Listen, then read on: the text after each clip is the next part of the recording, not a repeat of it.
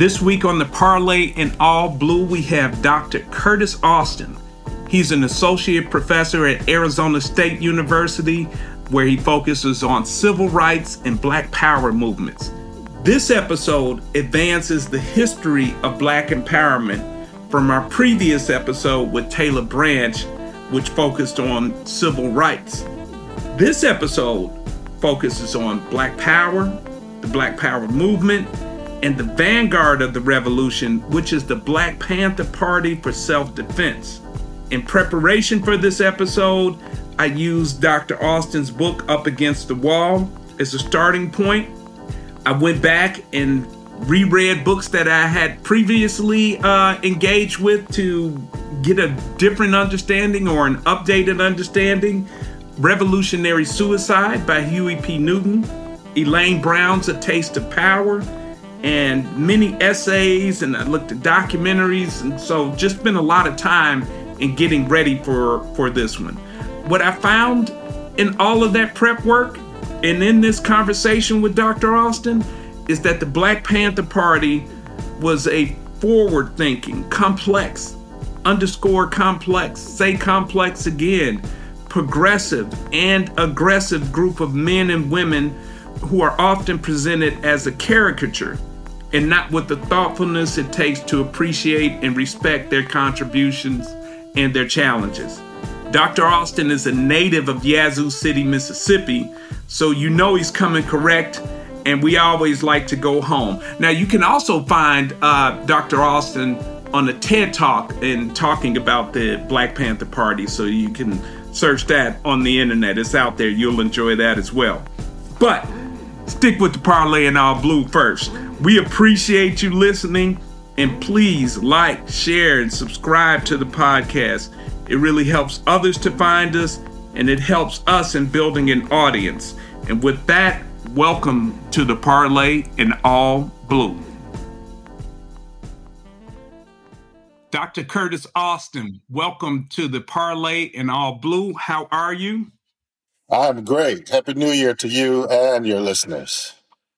Yeah, no, Happy New Year to you. And hey, listen, we thank you for your time when we first connected. I believe you were coming towards end of semester and you had some writing deadlines and all of the stuff that you sounded like you were in full scale academic stress mode. I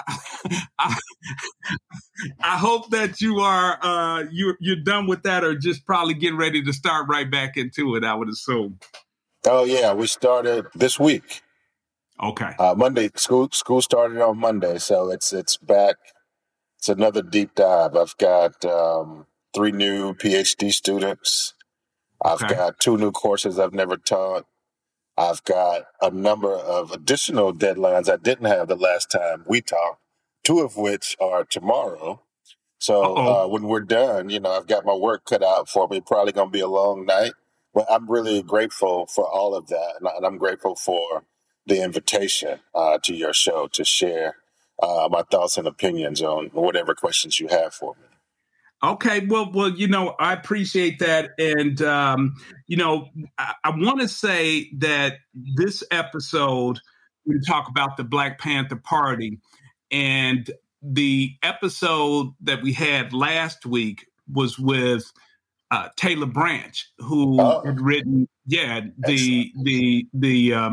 Dr. King and Civil Rights trilogy. Yeah. And so I thought that these 2 episodes, in my mind, go together because they represent sort of our organized struggle for liberation. Anyway, so let's jump into it. What was the Black Panther Party? The Black Panther Party was an organization that sought to bring about significant change in the Black community. And it sought to do that, to achieve that particular goal by engaging with the people in the communities it wanted to serve. And so members of the Black Panther Party would go out and say, hey, what do you see around your community that you don't like? What do you see that you'd like to change? What would make you feel more comfortable as a resident of this community? And they did that for months and months and months. And that is actually what led to their now famous 10-point platform and program. This notion that they wanted self-determination.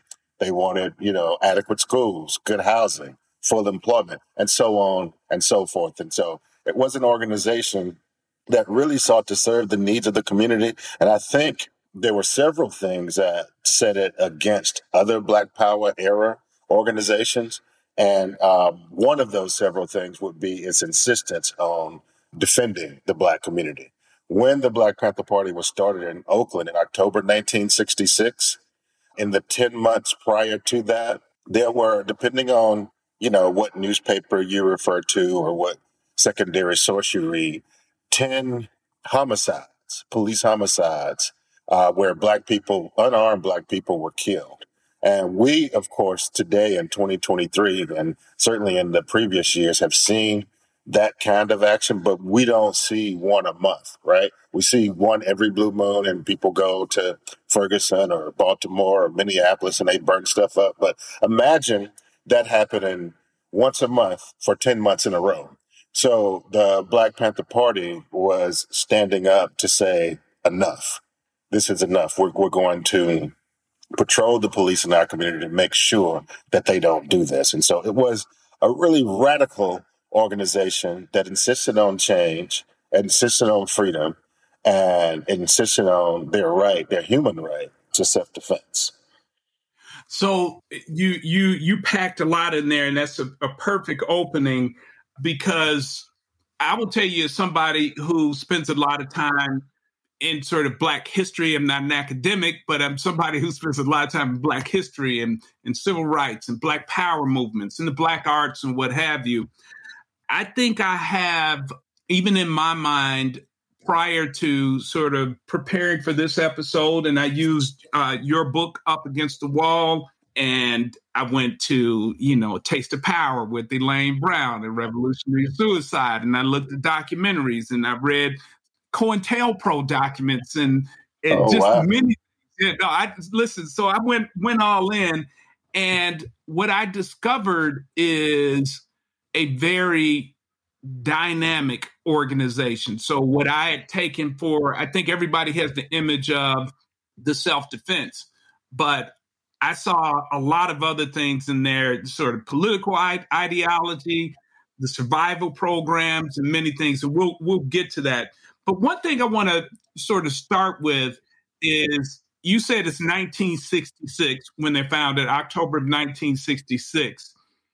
This is after the Civil Rights Movement, after the Civil Rights Act. It's after the Voting Rights Act.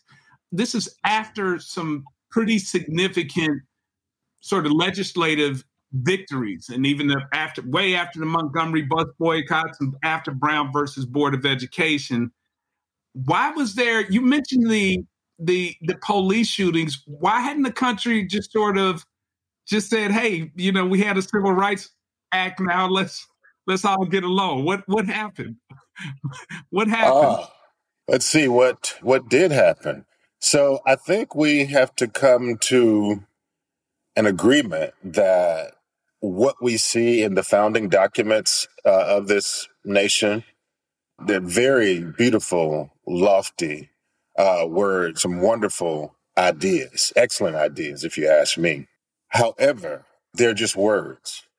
And they're just words on paper. When you look at the history of Black people in the United States, practically nothing in those documents refer to Black people, and practically nothing in those documents have been enforced as it regards the rights of Black people. So that when you get something like a Voting Rights Act of 1965, right, unless somebody enforces that, they're just words. And the federal government didn't jump to enforce that. You see something like a Civil Rights Act of 1964. Well, the first Civil Rights Act was passed in 1866. If you read the wording 100 years prior, it's the same thing. So if you don't enforce the laws on the books, then nothing changes. And going back to your question, the police violence is designed to maintain the status quo. And the status quo is designed to create profits, right? And when we think about the fact that we live in a capitalist country, profits are far more important and far more valuable than people. And it just so happens that in this country, the people who generated the bedrock of the profits were Africans, Black people who we often refer to as slaves. And many of us think that ended in 1865 and it just changed faces. All right. It did not end. And so part of what we see going on in the 1960s is more of the same. Like people say, we've made all these changes. We have these laws. You know, you read the New York Times, you look at CBS Nightly News. Oh, yeah, you know, Civil Rights Act, the Selma to Montgomery March changed all of these things. But at the end of the day, profit is king. And you can't have profit with the kind of equality Black people were demanding, right? At least you Yeah. can't have the kinds of profits that they had become used to. And so the reason people aren't standing up saying, hey, you know, we have all these laws, you know, people have all these rights. Why don't we see these changes? It's because the profit motive remains the same, right? If you keep labor costs low, you can maintain your billionaire and today, I mean, then billionaire, today it's trillionaire status. And if that means, you know, keeping people out of school, if that means killing people, then that's kind of what it is. Most of us, and I imagine most of your listeners, whether they belong to a church or not, but most of us were raised with Christian ideals, you know, treat people like Yep. you want to be treated, you know, don't hurt other people. This is not the case with the people who run the United States, right? They will pay lip service to those ideals, but the fact of the matter is they don't care about those ideals. They care about profits. Yeah, you know, there's a couple of things, and so you know, one of the beautiful things, a thing for me personally about doing the show is I run up on just a number of things. But I was talking to a gentleman who's going to be on the show about the German coast slave rebellion, African slaves rebelling in Louisiana, and in some of the research, I noticed in Thomas Jefferson's his last sort of grievance against King George was, you are inciting domestic insurrections here. You know what I mean? And then sort of I looked at the Constitutional Convention, you know, that South Carolina and Virginia is like, hey, we need to make sure that you all will raise an army to put down these domestic insurrections. So Black people, you're talking about that labor, that need for labor and that controlled labor and the violence associated with it has been since day one, and it's been a concern since day one. It's like when you said the Constitution, I thought of Gil Scott as the Constitution, a noble piece of paper. You know, in other words, like it's got everything in there, but it's not always that way. And I don't know, you know, as we're approaching Dr. King's the holiday, the celebrating his holiday, I don't know if it's the Riverside sermon or somewhere in there, he talks about the Civil Rights Act that was just passed at that point not being as strong as the 1866 one. But with that, to come back to the Panthers, because these are some very dynamic people. Who were the founders? And this may be sort of basic for you, but just to set the stage of not just sort of who they were, but what was shaping sort of their minds. Well, the founders of the Black Panther Party are two college students, in fact, community college students. One is Huey Percy Newton. The other one is Bobby George Seal. And they met in college, and they met during a time in the early 1960s when there was quite a lot of political fervor, of not only in this country, but in the world, right? They actually met at a protest around the Cuba situation. And so their perspective was internationalist from the start. They also met during a time when people were clamoring for more ethnic studies types classes. And so for them, that meant Black studies. And many of us believe that the first Black studies program was at San Francisco State in 1968. But actually, Bobby Seale and Huey Newton connected with other students and faculty at Merritt College in Oakland and started the first Black studies program there across the bay from San Francisco. And so they were responding to things that were happening in their communities, in the state of California, in the United States, and globally. I mean, they understood what was going on with these newly independent African nations that were sprouting up all over Africa, from Sudan and Chad to Ghana and all of the rest. And this gave them a particular type of pride and incentive to press for their own rights, to press for the things they felt like they needed to not only survive, but to thrive. And they joined, Bobby Seale and Huey Newton joined a number of different organizations trying to create what they eventually created in the Black Panther Party. But it turned out many of the leaders of the organization were paying lip service to the things that they claimed to believe in and want, and weren't really serious about it. And so they spent a couple of years joining, being kicked out, leaving organizations before they decided, you know what, we're going to do our own thing. And so in terms of answering your questions, like what were they responding to? They were responding to the widespread violence that they would see on the nightly news unfolding in the South. You mentioned Montgomery earlier, but a guy named Mac Charles Parker was killed in 1959 in Mississippi, lynched, along with a lynch mob led by the local sheriff of Pearl River County. They're watching this on the news. They see this newly elected president, John F. Kennedy, pay lip service to all the wonderful things that he is planning to do. But by the time, they start the Black Panther Party, Kennedy is dead and gone. He didn't do any of those things, nor did his successor. So they're responding to some very specific incidents in their midst, but also globally. So I want to sort of bifurcate or trifurcate, or maybe it's a quad, because it's a complex sort of thing. And I don't want to necessarily go through the 10-point program point by point, but I want to take it in maybe 4 spaces, the sort of political and sort of economic aspects of it, because you mentioned, responding to capitalism. There's some things in there that I would call it that I know they call survival programs, or what we may call now social programs, things about rights, more rights, particularly about courts and trial by jury and what have you. And then the sort of self-defense piece. So sort of go in that order. First, just help, because I think this is important. And my oldest son always emphasizes to me that we miss the Panthers as sort of their political ideology. What did they believe in terms of how would we frame them in terms of their sort of political or social structure? The organization or their belief? Their belief organization, or were they capitalists? Were they Democrats, big D, like, a part of the Democratic Party? Where would they have aligned themselves? They were not anti-capitalists, right? Mm-hmm. They thought capitalism had some really serious issues. They were not looking to change capitalism. They were not looking to turn the United States into a socialist or a Marxist utopia. If you listen to their speeches, read some of their writings, they certainly leaned in that direction.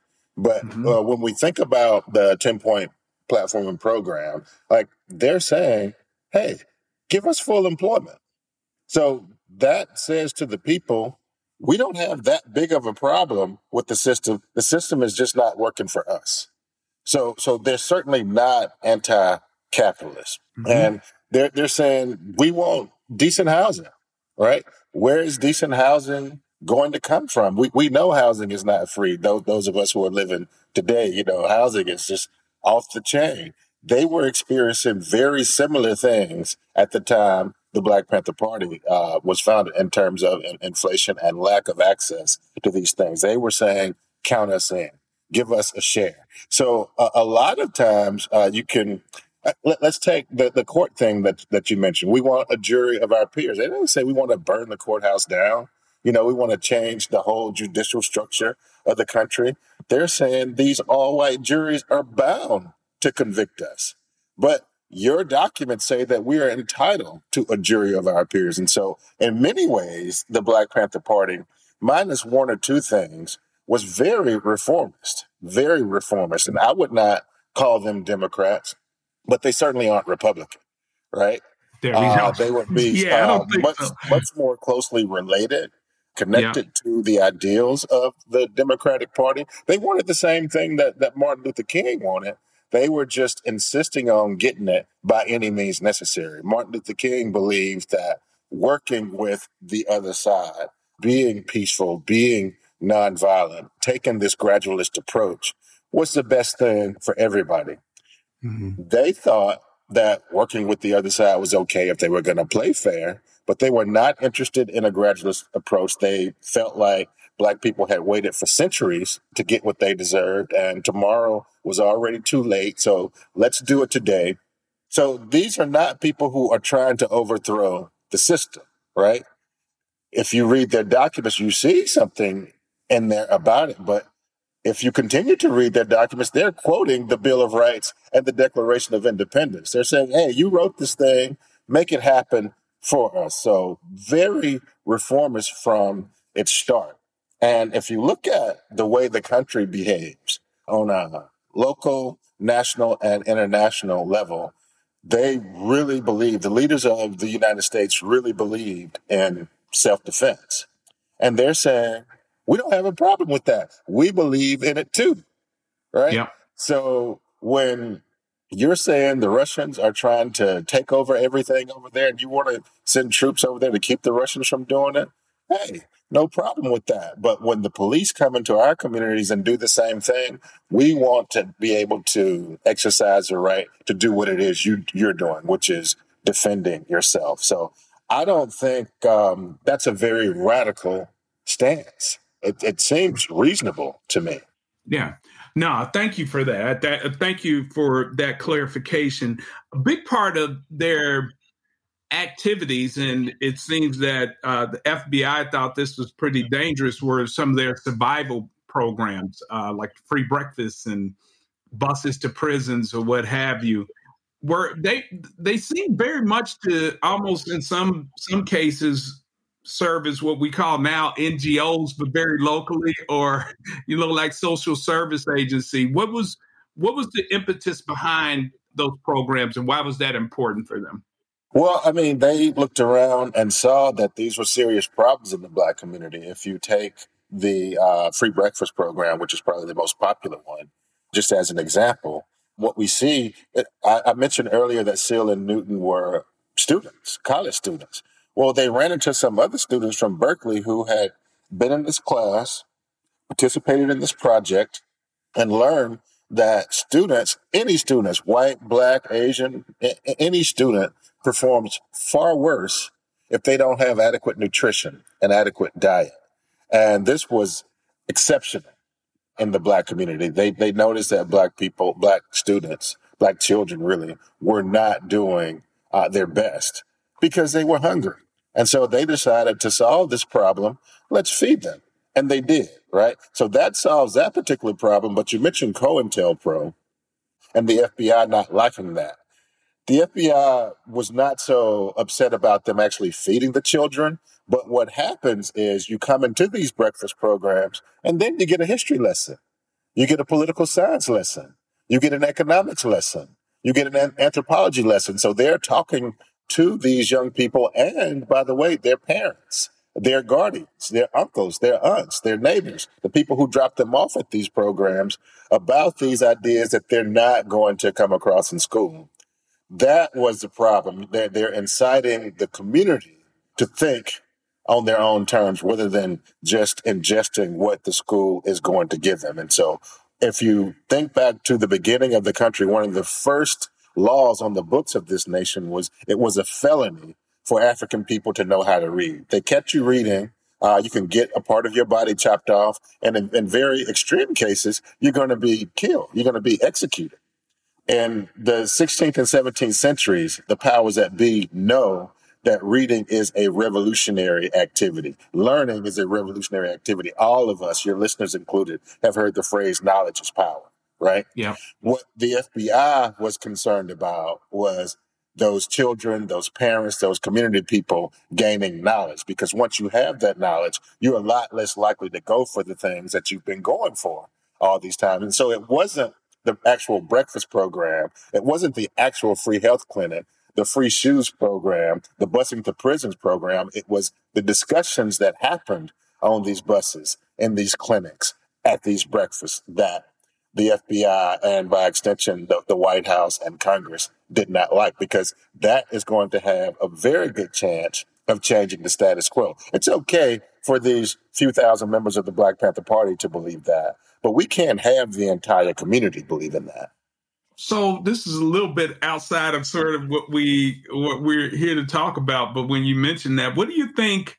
Do the sort of anti-CRT laws, the rash of anti-CRT laws, are sort of those extreme punishments for becoming literate? Are they a sort of akin or antecedents to that? Oh, absolutely. It's the same thing over and over. You think about it. I ask your listeners to think about this notion that what you're telling us is your history is so bad, you don't want anybody talking about it. Right. Now, I believe in the creator, but the fact of the matter is even God can't change history. Right. Once it happens, it's happened. You can't go back and change it. Yep. And so they're saying, let's not discuss lynching. Let's not discuss why there was a Black Power era. Let's not discuss the tragedy of these centuries of slavery. Like, that is very problematic. And when you think about the fact that practically nobody is actually doing this, nobody in grade school is teaching critical race theory. That's something you learn after graduate school. Like, right. I went through 10 years of school, 5 of which was a master's and a PhD program. I didn't even learn that. I knew it existed, but you have to be in a very highly calibrated law school to get this kind of information. And then they're saying it's illegal to do that. Well, they're trying to get in front of this problem. And the problem being educating the larger populace. Like, we don't want you telling the truth, because then the status quo changes. And once the status quo changes, we can't have the profits that we were talking about earlier.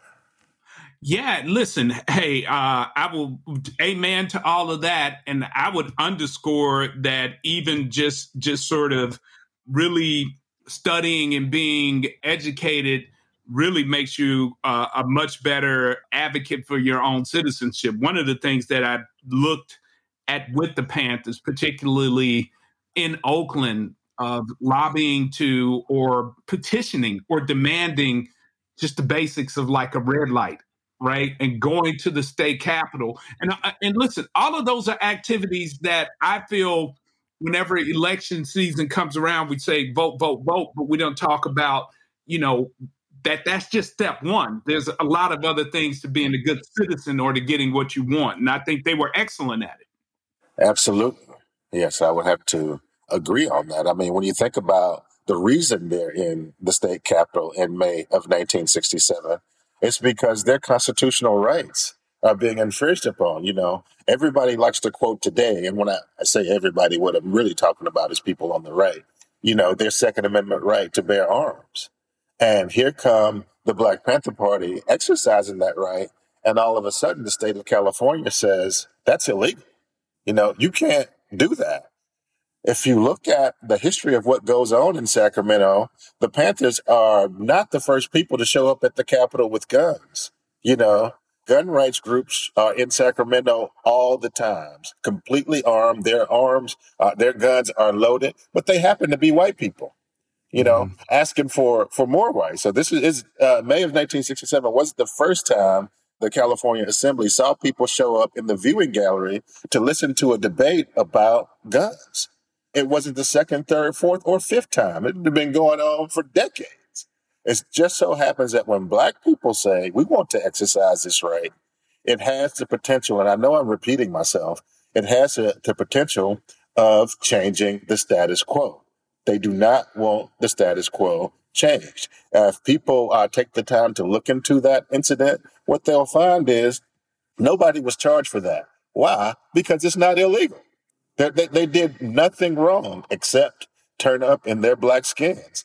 Many of them wound up going to jail, but they went to jail after being arrested at a gas station miles away from the State House in Sacramento, and one person in one of those cars that came up in that caravan had forgotten to unload his weapon. Well, there's an obscure California state law that said at the time, a game and fish law, really, that said at the time you can't have a loaded weapon in a moving vehicle. And that's what they were charged with. They weren't charged with anything that went on at the Capitol.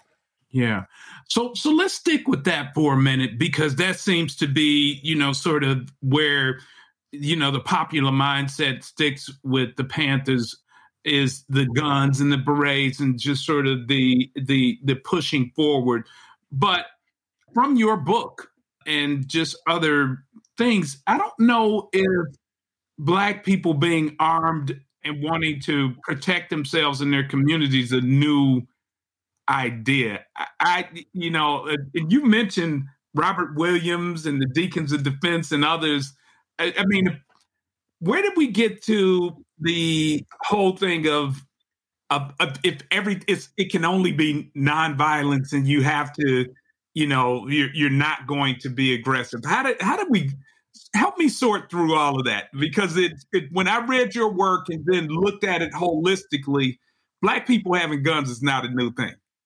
Definitely not a new thing. It's an aberration, in fact, this notion that we're going to achieve our freedom through nonviolent means. The 1960s civil rights movement is far different from any of the movements starting after 1619 up to that point. Black people had always for their rights, and they had always used arms to fight for those rights.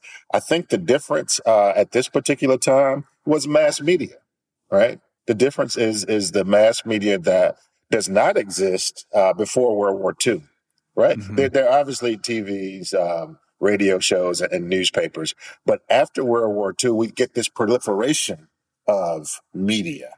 And the folks who came down to see what was happening in the South noticed that people were arming themselves. There were all kinds of groups that were armed, but they didn't write about that.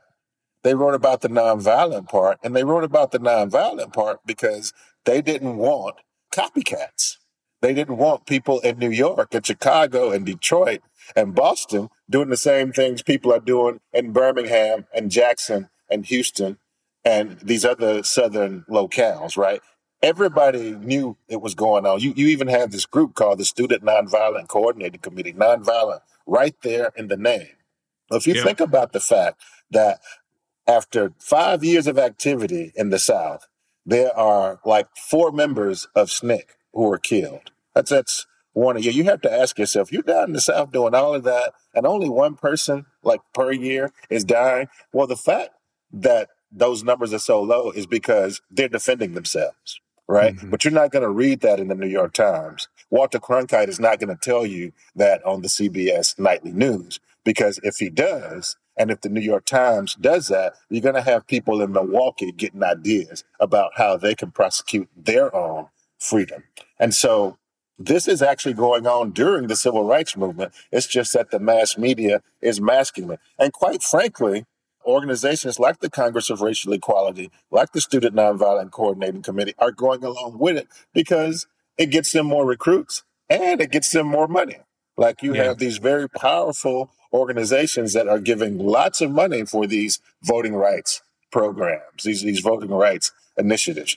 You have lots of people in Minnesota, lots of people in Michigan who are supporting these people down south because they believe, oh, those poor people, look how they're just wonderfully suffering down there. You know, you're getting hit upside the head and not fighting back. You're getting ketchup and mustard poured all over you just because you want a hamburger at a lunch counter. Yeah, that makes for good copy. That's going to sell you a lot of newspapers. It's not going to sell you a lot of newspapers if they know that the African Blood Brotherhood is operating in Birmingham.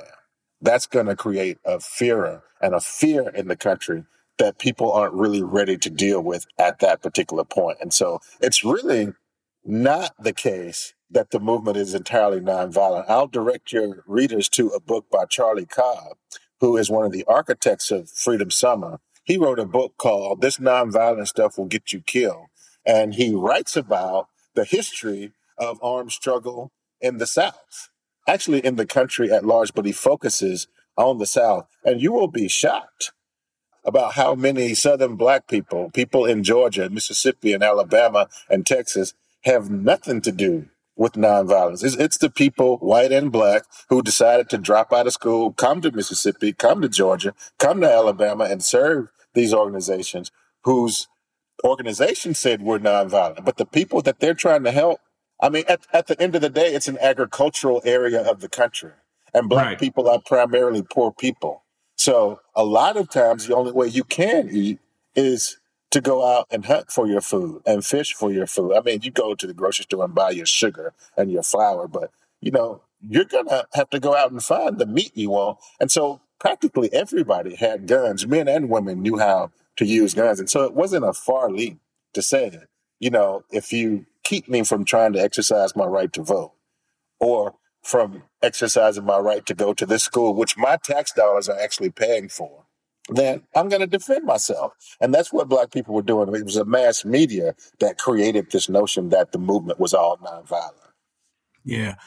We did a show and it was about Natchez, and the Deacons of Defense played a significant role in Natchez and sort of their civil rights movement, and talked about Bogalusa. But there's a name, and if you could just spend a little bit of time on it, Robert Williams in Monroe, North Carolina. Who was he, and what makes him significant? Well, Robert Williams is a veteran. He actually participated in both World War II and Korea. And he comes back home after his time overseas and joins the NAACP. But in Monroe, North Carolina, the Klan is so hard on black people that most of the people in the NAACP kind of give it up, because the NAACP, believe it or not, gets labeled as a terrorist organization. And because they now have this label of being terrorist, most folks are being terrorized. And like I said, they're being terrorized by the Klan. But during this particular period, the Klan is also the sheriff and the police department. So they have very strong backing. And it turns out that only a few people are willing to stay in the NAACP. And Robert Williams is one of them. And in fact, it's a funny thing that happens, because many of the people who leave, who vote him in as president of the Monroe, North Carolina NAACP, vote him in as president, and they immediately resign. It's like, here, you can have it. I am out of here. So what Williams does is actually recruit some of his veteran buddies to join the NAACP, and they go out and do the things that the NAACP is known for doing. Very mainstream, very nonviolent. And when they get pushback, they insist on defending themselves. And when they defend themselves, then you don't hear from the Klan. You don't hear from the police. You don't hear from the sheriff's department, because at the end of the day, these organizations are made of people who are, for all intents and purposes, cowards. They're fine as long as the people they're harassing, the people they're molesting, are not willing to stand up and fight back. They're fine as long as the people they're doing these heinous things to are unarmed.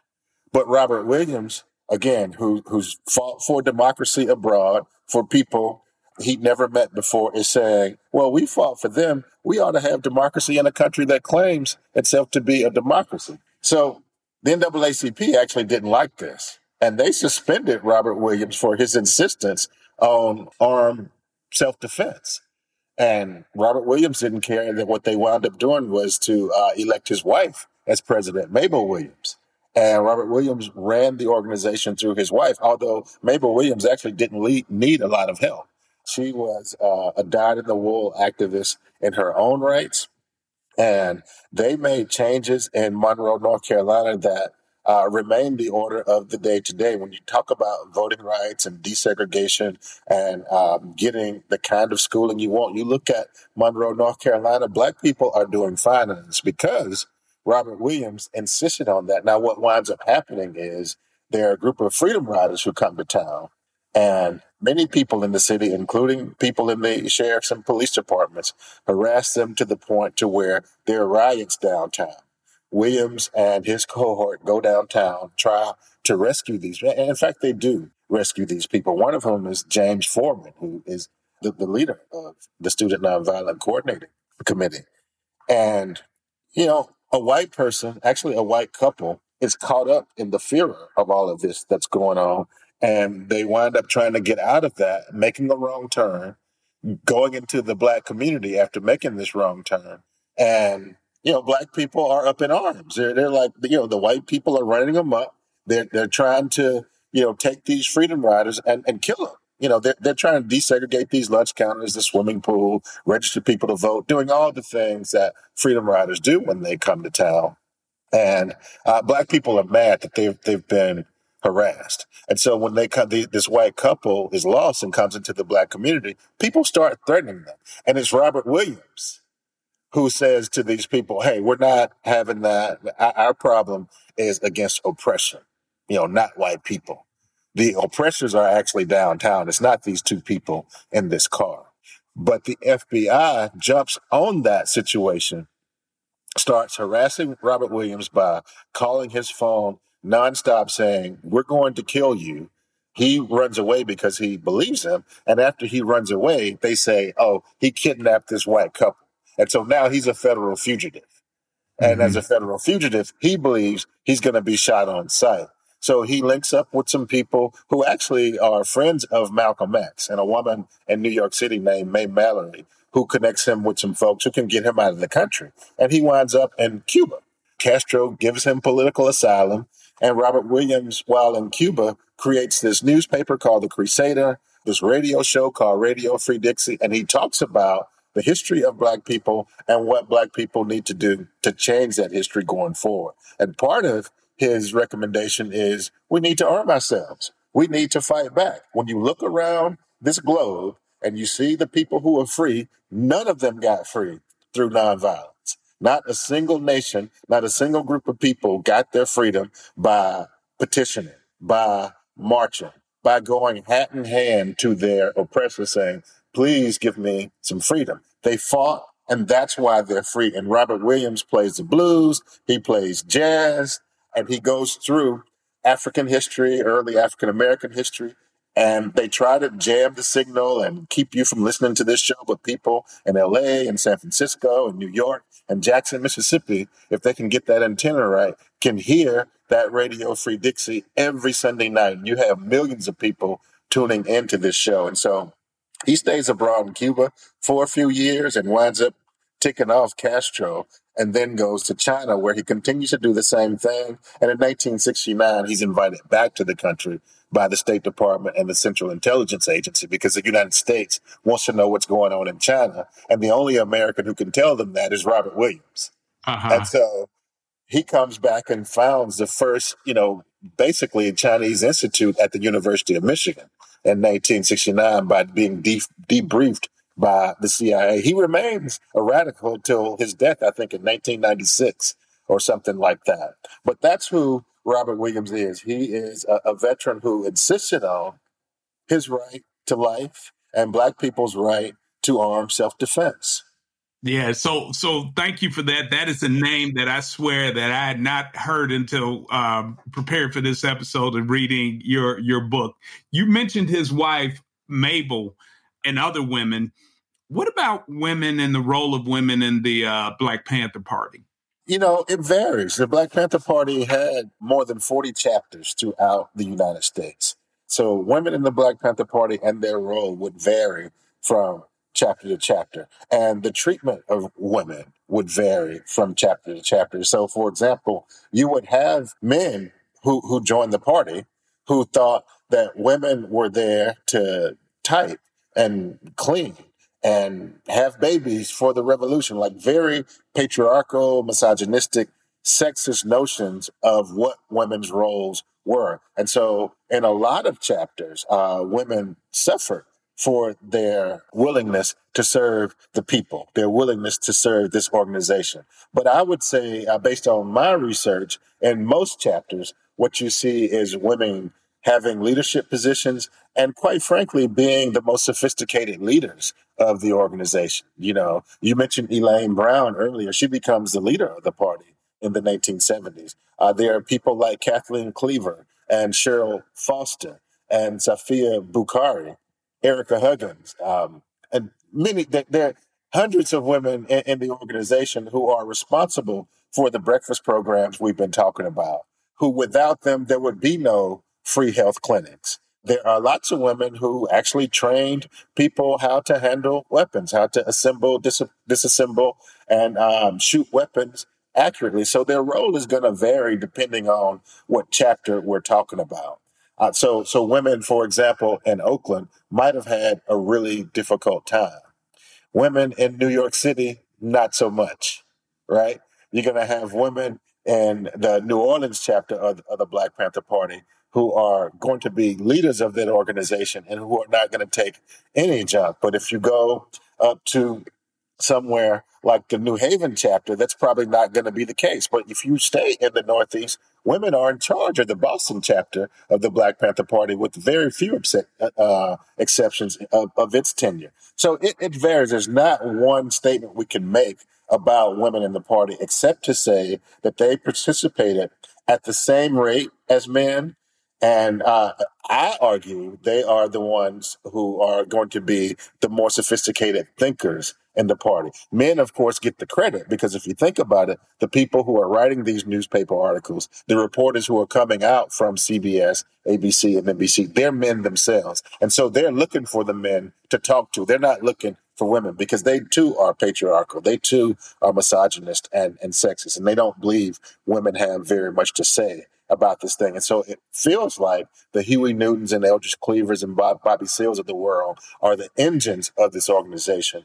But the fact of the matter is that's not the case. It's women and men who are making these changes. And I would say after Elaine Brown takes charge of the organization after 1972, significant number of the people in leadership positions are women, right? So their roles vary over time.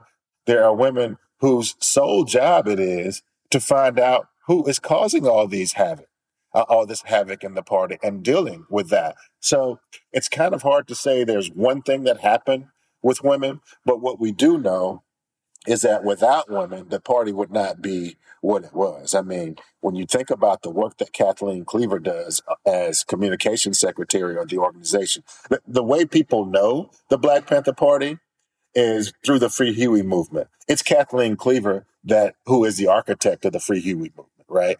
Not Eldridge Cleaver, not Bobby Seale, not any other male. It's Kathleen Cleaver. You think about the party in New York, you've heard of Mutulu Shakur, right? Some people who do reading on the party have heard of David Brothers, but actually about 60% of the people in the Brooklyn, the Harlem, and the Queens chapter are women, and those people are running the party. And that's why they're not dealing with this misogyny. They're not having it at all. And you have folks, just as a very quick example to wrap this up, who come in from Oakland after the leadership of the New York chapter goes to jail, the New York 21. And so they come in to fill this vacuum. Well, they bring their ideas about women with them from California, and they start to take advantage of women. Well, the women in New York don't think that's okay. And when you read party history really closely, those men wound up being run out of town on a rail by women who say, that's not what we do here in New York. We actually believe everything that the 10-point platform and program is saying, and we actually believe in all the rules of the party. And one of those rules is we don't mistreat each other. And so they had to teach the leadership how not to do that. So it's a mixed bag. But at the end of the day, the party would not be the organization we know about without the contributions of all these women I mentioned and the thousands I did not mention. Yeah. Thank you for that. I heard on some interview where Elaine Brown said, listen, the chauvinism of the time was in the party. Unfortunately, we didn't get these brothers from revolutionary heaven. So we had to deal with a lot of different things. So I appreciate that. Listen, the government and the FBI specifically has a strong reaction to the party. And you mentioned COINTELPRO. There's all of our sort of things run up against resistance. But what were some of the unique things that happened that would from the FBI to the Panthers that really caused things to disintegrate? Well, I appreciate that question. It too is very nuanced, and the answer is very nuanced and very complicated. But I do think we can clear things up, even though it's a complicated answer to that question. And what we see the counterintelligence program doing is trying to put down radical ideas. And the Panthers have very radical ideas. What your listeners want to keep in mind is the Black Panther party is operating during a time when there's political fervor everywhere. It's not just in this country, it's all over the globe. And it's not just Black people. Puerto Ricans are rising up, Chicano people are rising up, Native peoples are rising up. And guess what? Middle class and poor white people are rising up. This is all happening during something that we've come to call the Black is Beautiful period. A lot of us call it the Black is Beautiful period or the Black Power moment. And what we see during the Black Power moment is Black organizations are so proud now to be, because before this, they weren't Black, right? They were Negro. And before that, they were colored. And before that, they were the big N word, right? So they've come all this way, and now they are really proud to be Black. Well, of the part of what comes out of that is Black people are so proud to be Black, they don't want to have that much to do with white folks, right? They know their history now, and they're like, how dare you do? We didn't know you did that to us. We thought y'all were some good Christians, and you just kind of made a mistake, and you could be brought into the fold of humanity. Well, they find out that it's not a mistake. It's very calculated what you've done to us. And so they don't want to have anything to do with white people. Well, the Black Panther Party do not subscribe to that notion. What the Black Panther did was to say, we're going to fight racism with solidarity. So you have this very, very small organization. People like myself, other scholars, have not been able to find more than 5,000 members across the history of the Black Panther Party. Now, there are almost 30 million Black people in the United States. I'm not a mathematician, but if you divide 5,000 by 30 million, that's not very much. Very tiny, tiny percentage of Black people join this organization. And the reason there's such a tiny percentage is because the Black Panther Party was okay with working with white organizations. And so what we see COINTELPRO doing is trying to destroy the party because the party has made it okay to bring the Students for a Democratic Society into the fold, right?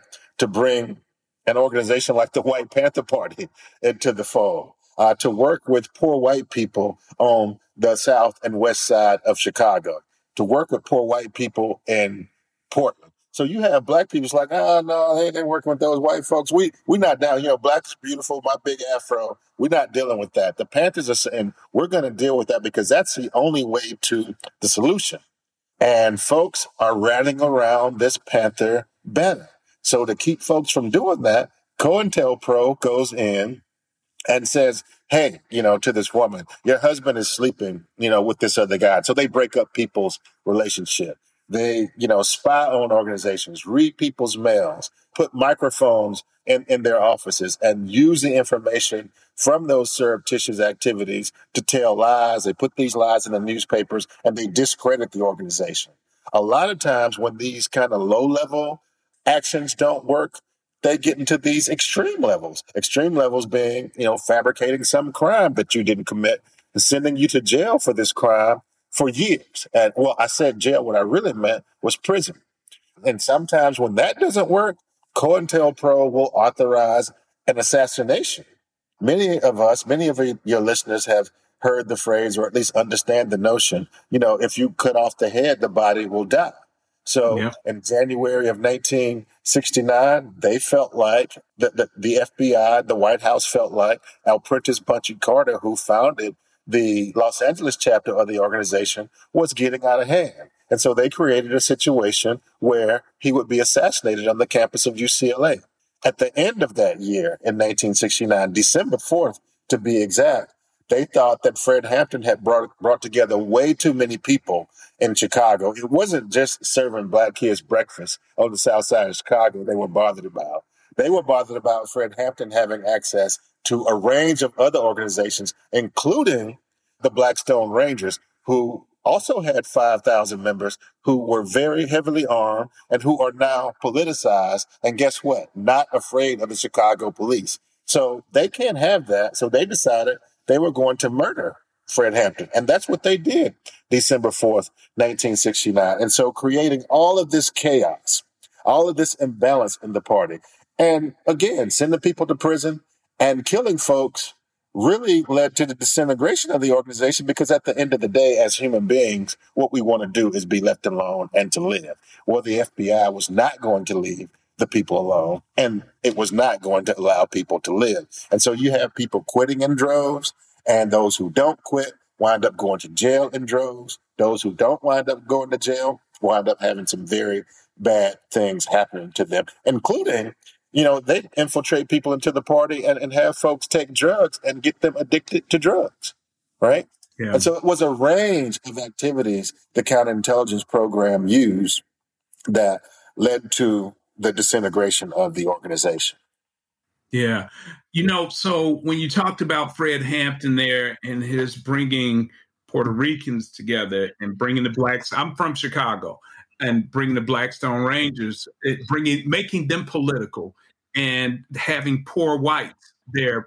What I thought about, to go back to kind of where we started about where the money comes from, is Bacon's Rebellion right at the beginning of the country, where you have indentured servants, white indentured servants, and black African slaves rebelling together, and really then that creating sort of the anti-black and making black sort of the permanent underclass and the slave class. And when I see and read anything about Fred Hampton, I see someone who, as all of these people are, listen, Dr. King, Elaine Brown, many of these were dynamic people, but what I saw with Fred Hampton is somebody who could uniquely reach across many constituencies and bring them together. And clearly he was a major threat. And in the interest of time, even if you've seen the movie, and even if you've done anything else, I would tell people to go back and really just look at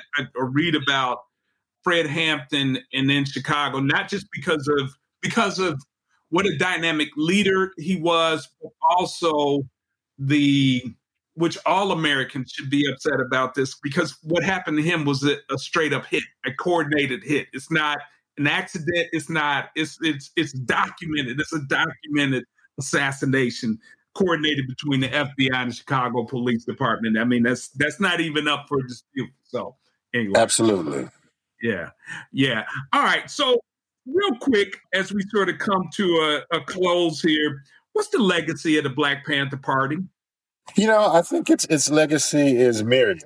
It leaves us a legacy of struggle, I think, first and foremost, that we can learn from. One of the things that Black people really need to keep in mind is that it is going to be well nigh impossible for us to get the freedom that we think we deserve without working with other people. And the Black Panther Party is an excellent organization to study on how you achieve that particular goal. Another legacy of the party is study, right? One of the rules of the party is that you had to read 2 hours every day. Now, I teach on a college campus, and I guarantee you a lot of my students are not doing that. So basically, if you read 2 hours every day, you're going to wind up with better than a college education. And you're not just reading Black history. You're reading European history. You're reading world history, Asian history. You're reading about politics. You're reading about economics. You're reading about all of those things that make us better human beings. Now, so I think the legacy of study that the Black Panther Party left us is something that we cannot sleep on, that we cannot forget. I also think it's very important for us to think about this legacy of armed struggle, right? There is absolutely nothing wrong with the person saying, I have a right to live. You don't need the Constitution to tell you that. You don't need the Declaration of Independence to tell you that. Everybody who is born into this world has a right to be here. And no one has a right to take that life away from you. This is not to say you need to arm up and go around indiscriminately shooting at people you think are oppressing you. Because at the end of the day, it's not the police oppressing you, right? So if you do that, you're shooting at the wrong people. The police are workers just like me and you. They go to work, they get a paycheck, they hope to come home at the end of the day. And so I think that legacy of armed struggle is important because a lot of us, quite frankly, really because of our Christian sympathies, believe that God would not like it, Jesus would not like it if we defended ourselves. I submit that a very close reading of the Bible, a very close reading of Jesus' word, puts the lie to that notion. If you read exactly what Jesus said, I'm saying read the book of Joshua or read the book of Judges, and listen, it's not a whole it's not a whole lot of sit downs in those two books. It's a lot of a whole lot of picking up. They didn't have guns before they picked. Yeah, he says to his disciples to sell everything you have and take the money you make of what you sold and buy swords, right? There were no M16s and 9mm during his time, but there were swords. Because Jesus knew that there were going to be people who try to stand in your way of freedom. And so I think that legacy of armed struggle is extremely important, especially because we as a people are such good Christians. And I think we ought to remain good Christians. But I think we ought to read exactly what he said rather than taking for granted that the preacher is right. Because the preacher is telling us, I'll qualify that and say my preacher told me something very different, right? Not sure what the preachers in Atlanta and other places are telling folks, but Jesus was not a pushover, and he did not believe people should have the right to do whatever it is they wanted to do to you. So I think there's a lot to the Black Panther Party legacy, and the one thing I'll end on is to say, just try it. They left that legacy. If you see something wrong, do something about it, right? The Panthers saw that Black people were having problems with healthcare. And so they went around asking white doctors, white medical students to help them. And they created these clinics all over the country. The Panthers saw that people were hungry in their communities. They just went to the grocery store where everybody was going all the time and said, "Can you give us some eggs? Can you give us some milk? Can you give us some bacon?" And feeding the community. And those students' grades changed almost overnight. So they left this legacy of, we think about the Nike motto, just do it, right? If you see something wrong, you go through the airports, they say something. You see something, say something. The Panthers said the same thing. You see something wrong, do something about it. If it doesn't work, try something else. So they left this legacy of activism that doesn't require a college degree, doesn't require a single penny, doesn't require any money to be effective. And I think we need to pay attention to the actions they took, learn from those actions, and particularly from the mistakes that they made, and build off of that. Hey, listen, George Washington was all for armed struggle. So we know that we know that the country was founded that way. There are a couple of things that I want to particularly emphasize in your summary, which I thought was excellent on the Panthers legacy. I always tell people there's not a documentary that can replace study, nor a podcast certainly that can replace study. This is a portal into many things. I don't know if it was Erica Huggins or Elaine Brown, as saw saying, a brother came in and said, "Hey, I want to join the party," and this, that, and other. And they gave him a bunch of books. And he said, "I thought you were going to arm me." And one of them says, "You are armed. Go study." Fred Hampton really talking about having a revolution without educated people is no revolution at all. It just allows for those people to be set up. So that study part is really important. The other thing that we really emphasize here is just get involved with something in an organization. Institutions can beat institutions or can at least begin to approach institutions. Individuals can't. And I cannot get past how effective, certainly there in Oakland, or certainly understanding how the local government there in California and Oakland work. We talk about the president and sort of big offices, but they understood that the seat of power was, at the city council or at the state house or what have you. So I really appreciate that. What made you want to study the Panthers and Black Power? That's a very, very personal question, and the answer is very personal. So I'm not coming from an academic place at all. I grew up Black, as your listeners and lookers can see, in Mississippi, and growing up Black in the Mississippi Delta. As a child, when I looked around my environment, I saw Black men and women being terrified of white people. And when I say terrified, I mean everything would be fine until one white person showed up. And they would just act differently. They would laugh at things that were not funny. There would be this kind of shuffling, this yassa boss kind of attitude. And nobody had mentioned to me the history of Black people. So I didn't know why they were acting like that, right? I just knew they were afraid. And it totally confused me because I grew up in a family and in a community where fighting was really common, right? And you see these white people come around. As a 7-year-old, 9-year-old, 13-year-old, I'm thinking, why are you acting like that? We can take him. I mean, we take each other all the time. We can defend ourselves against that, and we wouldn't. So I started to believe that Black people were weak, that we were wusses.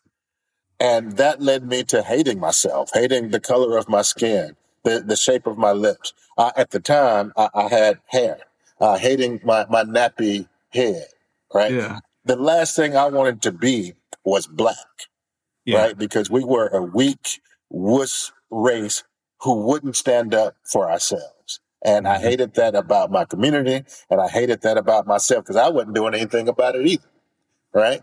And so to get to the answer to your question in the interest of time is I take this notion to college with me and wind up in a class where the professor is talking about African history and specifically about the civil rights movement and specifically about what happened in my own, hometown of Yazoo City in Yazoo County, where the Black Power movement kind of gets its wings. Stokely Carmichael made that speech the night before June 66 in Greenwood, but he actually came to Yazoo City and explained what Black Power meant. Yes. And worked with a lot of people who were my coaches, who were my teachers, who were my neighbors. And I was like, nobody told me. Why didn't anybody tell me about this stuff? And the professor wound up talking about the Black Panther Party and folks leaving my own home county, hooking up with the Deacons of Defense, going to places like California, hooking up with the Panthers. And I was just living. I'm like, why in the world would nobody not say this to me? I was mad at Black people. I was mad at my mama, my coaches, my daddy, my teacher, white folks for sure. Once I calmed down, I thought, my contribution to the people can be to share this story with it. So people don't have to grow up like me. So I'm going to research this organization and share it as far and wide as possible, because had I known that, I wouldn't have grown up feeling inferior. That's why I studied the Black Panther Party, because it gave me a pride starting at the age of 18 that is still burning today. And that knowledge of who we are, of what we're capable of, and the contributions we've made, not just to this country, but to the world, has fueled me in the work I've done for the last 30 years. That's why I studied the Black Panther Party. Thank you for sharing that. And so for our audience, I will tell you this. I've had roommates, when I was at Jackson State from Yazoo City, and I've been to Yazoo City. Don't go to Yazoo City and not be ready to knuck up. I'm not saying you're going to have to knuck up, but I'm just saying it might jump off. So So what I just want you all to know, you might think, okay, I'm going to go down here to Mississippi. Don't get caught sleeping in Yazoo. So I really appreciate that. I would tell other people this, and this is, I love to do this show. One of the first major sort of consolidations of racial political activity and then sort of having to fight back is there in Clinton, Mississippi, in Yazoo County during Reconstruction, a major sort of political activity and massacre and all of that. Black people, I hate, there's a t shirt or a meme that came out a while ago. It says, "Dear ancestors, dear racism, I am not my ancestors, these hands." I'm like, you don't know black people. You don't know German Coast. You don't know Denmark Vesey. You don't know the brothers in Houston in 1919. You don't know Ida B. Wells saying that, hey, I got my pistol. I may not get them all, but one of them's going with me. You just don't know black people if you are saying that. You mentioned Mississippi, and I always, because Mississippi is my adopted home state, Alabama is the state of my origin, which my parents are from, but I'm from Chicago. So I like to rope in all of the blackness that I can wherever I am. But what makes Mississippi beautiful to people who are from the outside and may not know it? What makes it a beautiful place? I think Mississippi, as you mentioned, has a legacy of struggle that people sleep on. You know, there are people like your own ancestors, and I have 100 cousins in Chicago. You know, Okay. there Yeah. are people who joined that great migration and left and went to Detroit, New York, and Cleveland and Chicago. But the people who stayed didn't stay because they were afraid to go. They Right. stayed because they thought they deserved a right to life where they That's right. were. And so there's a strength in that state that is, I feel, personally feel unrivaled. I'm sure people in Texas and Georgia and South Carolina feel the same about their own states.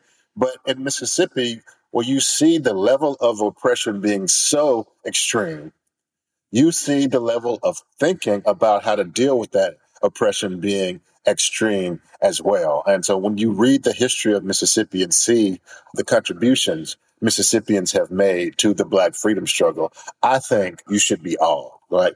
Given what they had to deal with, you mentioned the Clinton thing in 1874, 1875. White people were running around killing hundreds of people. They come to Yazoo County right there in Satasha, and it doesn't work because Black people stand up for themselves. And they do the same thing in LaFleur County and Yazoo County and Forest County.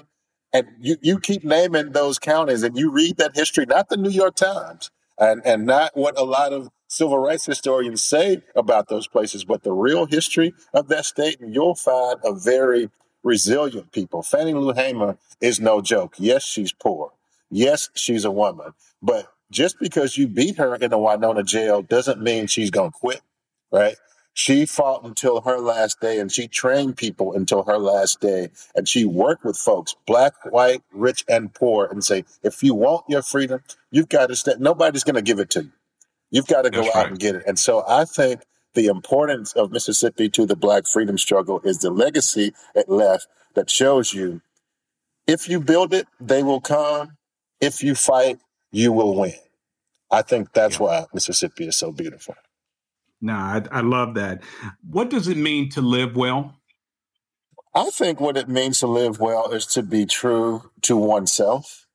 All of us who don't have a mental disability know what needs to be done. Most of us are afraid to talk about it, but all of us know in our heart of hearts, in our mind of minds, what needs to be done. And I'm not saying what needs to be done is you need to go kill a bunch of people and be free. That is not what needs to be done, right? Right. What needs to be done is we need to find out who we are, why we're here, and how to improve our circumstances. All of that requires is deep thinking and study. And living well means to think deeply about your situation, about your environment, improve your knowledge through study on that, and then act on that. I don't think it's very complicated at all. Certainly, you need to work out.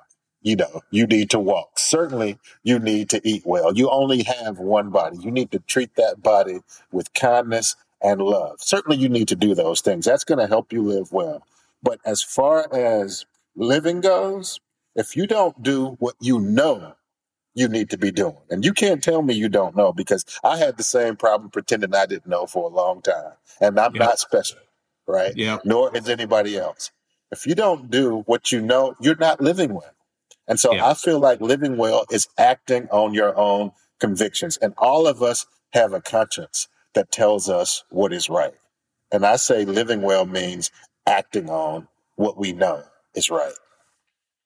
Yeah, no, thank you for that. And listen, one of the notes that I made during, sort of my prep work for this episode, I saw so many things. I saw Huey Newton talking about we wanted to bring direct action. We wanted to cause conflict.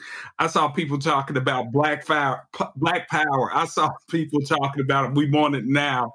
And listen, I have no criticism, but boy, when I hear the phrase Black Lives Matter, like we matter versus Black Power, I think we've taken a couple of steps back from where we were. And shout out, listen, get in where you fit in. Black Lives Matter, the Urban League, NAACP, whatever it is you need to do, get in where you fit in. But I think we've taken a few steps. We dialed it down just a little bit. Anyway, let's close out with Mississippi. And if I were coming from, another galaxy and I land in Mississippi and I say, I want to know what the music in your state, what represents the best music in your state. And I'll give you, because you've been so gracious, I normally give people a number 3, 4, or 5, but I'll let you just go for it. What's the canon of Mississippi musical artists? Well, that's a very interesting question. It's everything you think of when you think of American music, right? Mississippi, what we see is jazz comes out of the Mississippi Delta. A lot of the history books will tell you it's coming out of New Orleans. Ooh, I was going to say, all of my New Orleans guests are good. And if they're listening to this, boy, they're going to, we keep going. Okay. Yeah. I'm with you. You have jazz that's developed in the Mississippi Delta. You have gospel that's developed in the Mississippi Delta. You have country that's developed in the Mississippi Delta. Of course, it goes without saying, you have blues that's developed in the Mississippi Delta. Every kind of American music that you can think of comes out of the state of Mississippi. And it comes out of that state because of the experience that we see in the state of Mississippi. Not that that's not going on in Tennessee, not that that's not going on in Arkansas or in Alabama, but the kind of oppression that we see people having to deal with produces this response. And so when you see an Eric Clapton playing the blues, you wonder, what's he got to be sad about? Like, what is that about? When you see these other jazz artists trying to play bebop, you wonder what it is they're trying to say to the people, because this was a secret way of talking to people. They didn't want folks to know what they were saying. And so that's what that music is all about. I mean, obviously, gospel is an homage to Black people's care for the love of life, not just their care for Christianity, but their care for the love of life and their resilience through a higher power. So they have to have that, because at one point in time, it was against the law not only to have a gun, but even to have a stick. So now you got some music that's going to sustain you. And that comes from your African culture, right? And so that's why that music grows the way it does. It's a response to the kind of oppression. So all kinds of music, in fact, most kinds of music comes out of the state of Mississippi, and it comes out of that state because of the very unique experience that Black people had there. Yeah, no doubt about it. And, for everyone, and I know I love Aretha Franklin, but there's no Aretha Franklin without C.L. Franklin, who's from Sunflower County, Mississippi. So, right. And Eric Clapton doesn't play the guitar like that unless he's, studying B.B. King and Muddy Waters and others. So we will close on that. Brother Austin, this has been excellent. Thank you so much for what you're doing. And, as far as what you were talking about in terms of living well, I hope that people who are listening to this episode are inspired to go not only learn and take in more knowledge, but to do more as well. So I appreciate you and thank you for joining us on the Parlay in All Blue. Thank you for the invitation. I really enjoyed being here, conversing with you and sharing my 2 cents. I appreciate it.